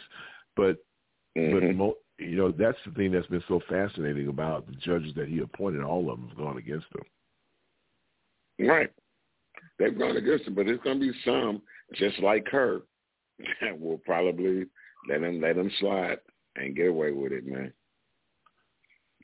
I hate to say that, but that he look, man, this dude didn't appoint these judges for nothing. And he'll probably know the ones that he's probably got a list of the ones who voted against him, and he'll say, I don't want to go there, and he'll get some lawyers to fight against that. He can't do anything about it. He can do that all he wants. He can't do anything about it, because at the end of the day, I mean, dude, he can't do anything about it. Period. We'll see. We'll see. He didn't announce he was running for nothing, because if you think about the case that got going against him in Georgia and in New York, he should just kept quiet, man. He really should have kept quiet. But see, he's a narcissist, and when you deal with those people, it doesn't really matter. A friend of mine was telling me about those types of individuals, and it's like, it doesn't, reality is just doesn't even equate in when they make, day-to-day decisions. It is what it is. And so no matter what we think, the average person are like, nope, I'm not going to put my, you got to be a ballsy individual to know that you have all this dirt in your closet, and you can, you put yourself out there like that. Yeah. Knowing. Go ahead, Mr. Elias. Yeah, I mean, you're right. You got to have balls of steel to do stuff like that. But he does. And, and you could tell he looked nervous the last time when those secret files where the secret documents came up, and he was like, yeah, why don't they put out what they came and picked up? And then Merrick Garland called his bluff and said, hey, yeah, let's go and put that out there. Just sign off on this paperwork, and we'll put what we found in there. And he was like, no, we can't do that. So, look, this man, he bluffs enough until he has to be called to the carpet. And then when he gets called to the carpet, he'll go another direction. He'll divert in another way, and people are following him over there. It's just crazy to me. Yeah, well, it is. It's really crazy to me, because you look at some of the things that these people say and do, and you look at the fact that once again you have people who are following this guy that will follow him to the grave. I never understood people that you would put so much trust in a man that you would follow this person to the ends of the earth. I keep bringing up, Jrilshow, what happened there. Someone convinced you to bring your family and kill your family and drink the Kool-Aid. I mean, your mind. I remember watching Django, and I don't know how much truth there is in this, but I remember when he busted that skull open, right? And he said this part of the brain. Now, I don't know if that's true or not, but he talked about the subservient part of the brain, and he was talking about old Joe. Old Joe was my daddy. He had to raise up to my daddy's neck, and why didn't he just slice my daddy's neck open? And he said, old Joe, because this part of the brain, and he kind of broke it down. And but I think about that in real life. It's like, how can you, things that look so obvious to some people don't look obvious to others? Like, what would drive you to, drive down the expressway, pull a gun out, and shoot it at somebody because they cut you off? What drives people to get to such a point in their mental status where, who goes to bed at night saying the next morning, I'm going to get up and kill somebody? You got to be a special type of person to do some stupid stuff like that. Who gets up and puts their clothes on that day, brush their teeth, wash their face, and go out and commit a homicide?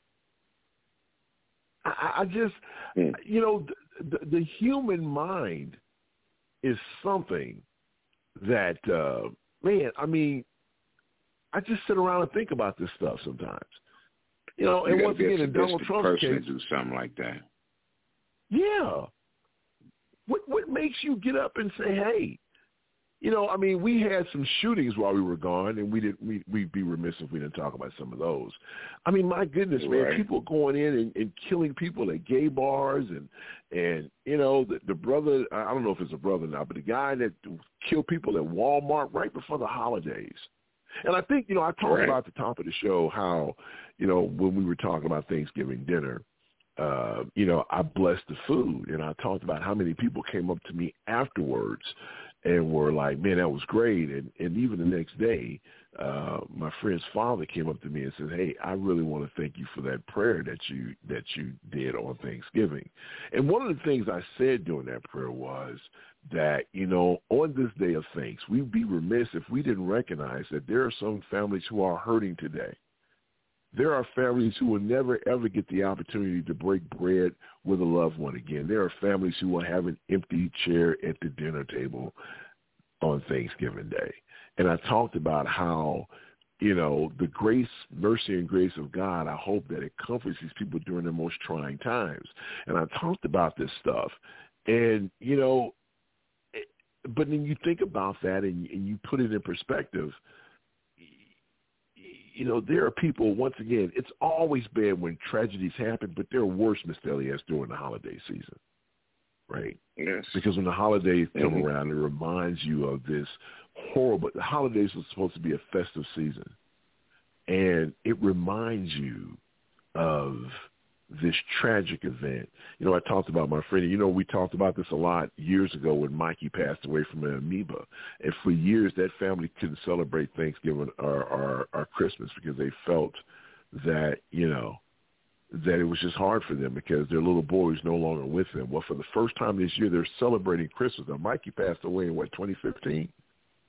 And so now here we are, you know, 7 years later. And now they are at the point where they finally feel that, you know, they can move on. So how you grieve is how you grieve. And I just, you know, man, I don't know, man. For me, when you think about some of the things that people do to one another and people do to other folks and, you know, well, what are you thinking? And then you sit in court and cry, oh, I didn't mean to do it. God dang it, you know how many times we've heard that? I didn't mean to shoot him. I didn't mean to do this. And I don't know, man. Oh, man, it's just, I don't know. Anyway, man, any final thoughts, man, about what we talked about today?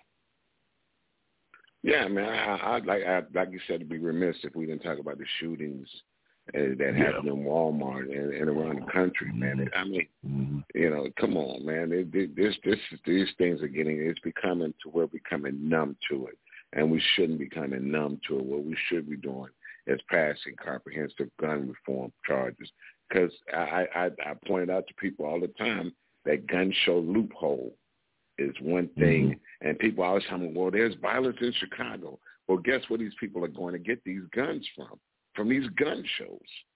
So when you stop that, you know, because truth be told, I wouldn't picked up another pistol, and I had to, when I did buy it last week, I had to do a background check, you know. So let's just be honest. You know, if you're at a gun show and I walk in with a gun, all I got to do is just, you know, say, hey, I'm selling the gun, and I sell it to you, and I'm done with it. I ain't do no paperwork, no nothing, no background checks, no nothing. I can just sell it right to you and get it over with. So this is what we need. We need comprehensive gun reform. And for those who don't want to do that, I pity you. I hope it never happens to your family. And, you know, and the guy at that gay bar, you know, there were warning signs. And this is the thing you talk about the judicial system.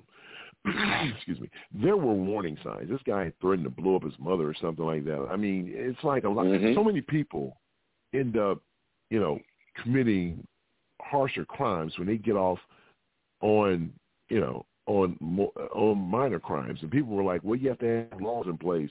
So as soon as someone talks about, a mass shooting, but can you really arrest someone if they say, hey, I'm thinking about killing a lot of people? You can't do that, right? No. I mean, so I don't get it. So it's like, it's the Monday morning quarterback. You just don't know. You think these things, but you don't know. You just don't know, man. You don't know. And kudos for bringing up the whole thing about these loopholes, because we definitely need to find a way to close those. Not saying that it's going to stop all gun violence, but one life saved, Ms. Delias, is worth it, right? One life, if it can just save one life, that's good enough for us. Good enough for us. All right, it's time for our final break, and we'll be right back to close it off. You're listening to the Serious Side. Ukrainian officials say several areas in the eastern and southern parts of the country were hit by Russian shelling overnight. The attacks came as utility crews are working to restore power, water, and heat following widespread Russian strikes in recent weeks. Ukraine is accusing Russia of reviving tactics that led to a Soviet-era famine that killed millions of Ukrainians in the 1930s. A United Nations torture prevention group has announced Central American countries will be among those they'll visit in the next year, but Nicaragua says it will not open its doors to the delegation. Maria Martin has more. The UN Subcommittee on the Prevention of Torture says their investigative mission next year was to include Guatemala and Nicaragua. Human rights groups in Guatemala have accused the government of imprisoning anti-corruption officials and journalists in inhumane conditions, while in Nicaragua, supporters have imprisoned political opponents of the Ortega government, accuse it of keeping its enemies behind bars without decent food, bedding, and medical attention. The UN Torture Prevention Group says this is the first time they've, quote, encountered a blanket cooperation refusal, even though treaties obligate Nicaragua to comply with anti-torture measures. For NPR News, I'm Maria Martin. At the World Cup in Qatar, Costa Rica has beaten Japan, claiming an unexpected 1-0 victory today. The Costa Ricans now have a chance to reach the last 16 after being all but written off following a 7-0 loss to Spain. Japan had hopes of reaching the knockout round early after its victory over Germany in the opener, but the loss to Costa Rica dashed those hopes. Spain plays Germany later today. This is MP. Sometimes politics can feel like just a lot of noise, but the decisions made by leaders in this country affect you. Stay on top of how changing policies, breaking news, and new rulings affect your life every weekday on the NPR Politics Podcast. Listen now.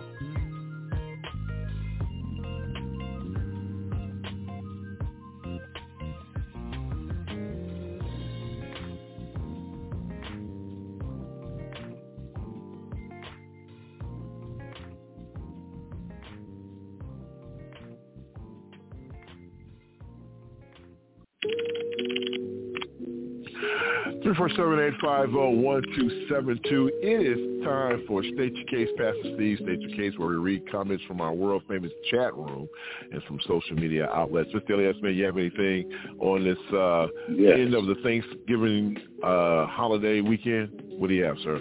Yes. I got Covina Man said these white supremacists pushing guys like Herschel Walker is just as racist as saying the N-word. Well, that's true, because that's what they're calling him. Yeah. Anytime you see him, they see him stand up there, and these white politicians are boosting him. Oh, Herschel this, Herschel that. This, what did Lindsey Graham say? Oh my God, this is the Democrats' worst nightmare.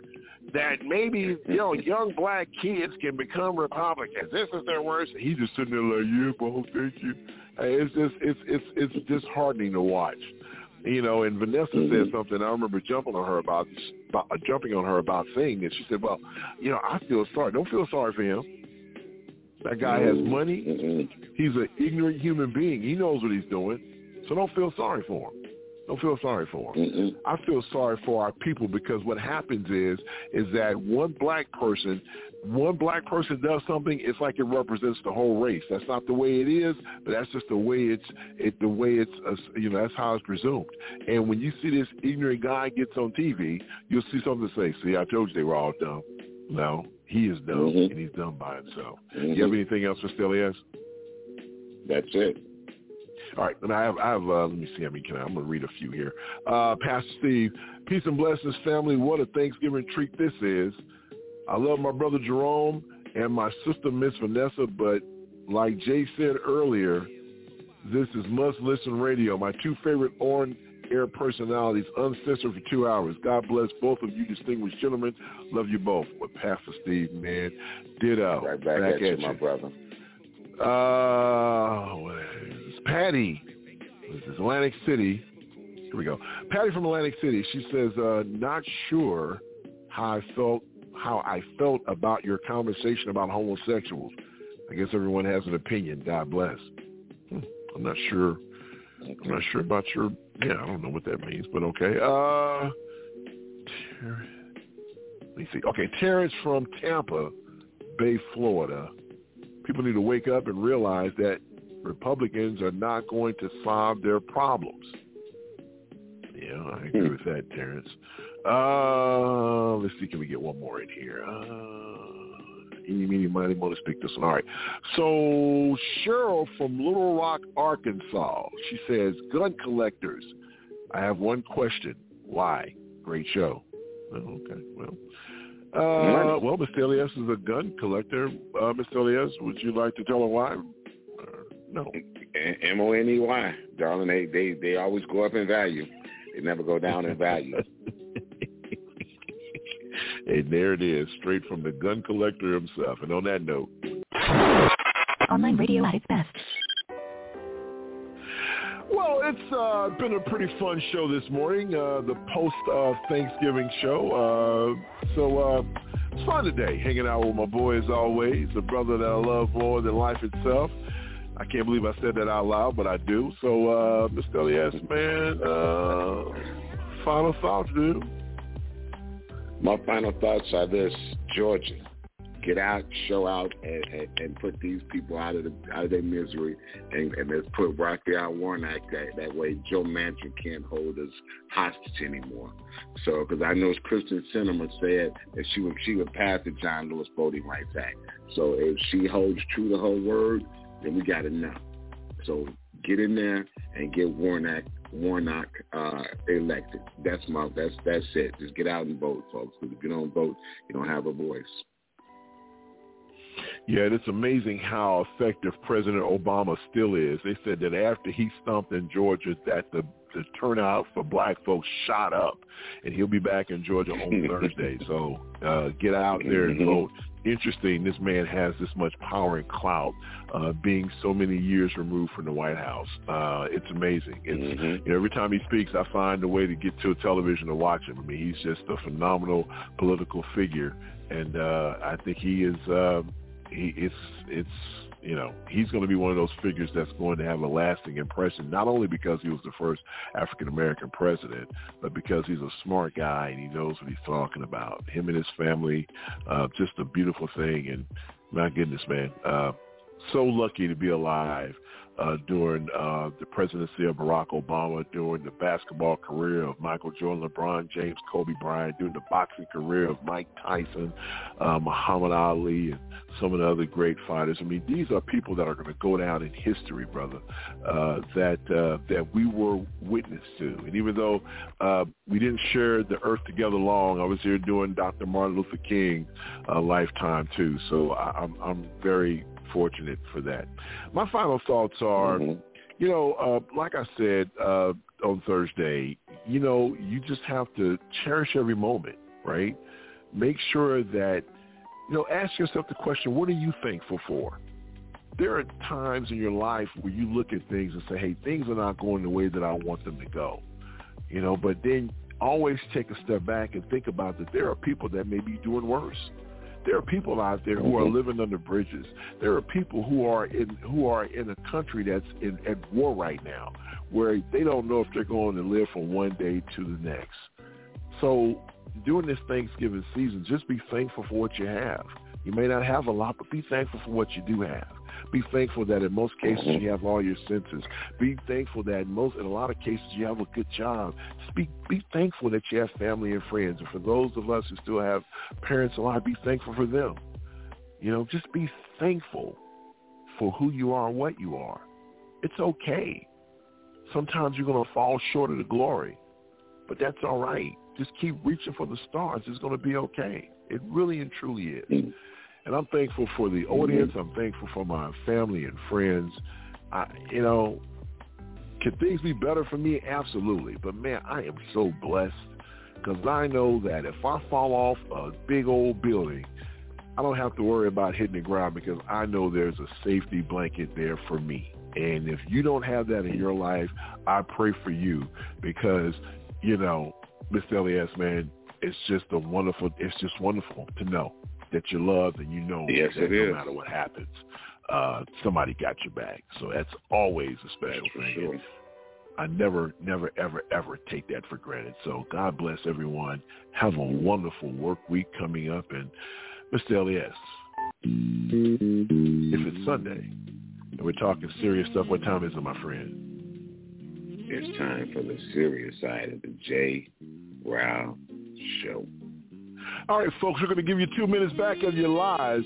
We appreciate you, and go out there and make the most of it. So for Vanessa, for Johnny D, for my main man, Jerome, my boy, Mr. Elias, I'm J. Rao saying have a wonderful work week. And remember, if it's Sunday and we're talking serious stuff, it is the serious side of the J. Rao Show. God bless. Take care. We'll see you next week.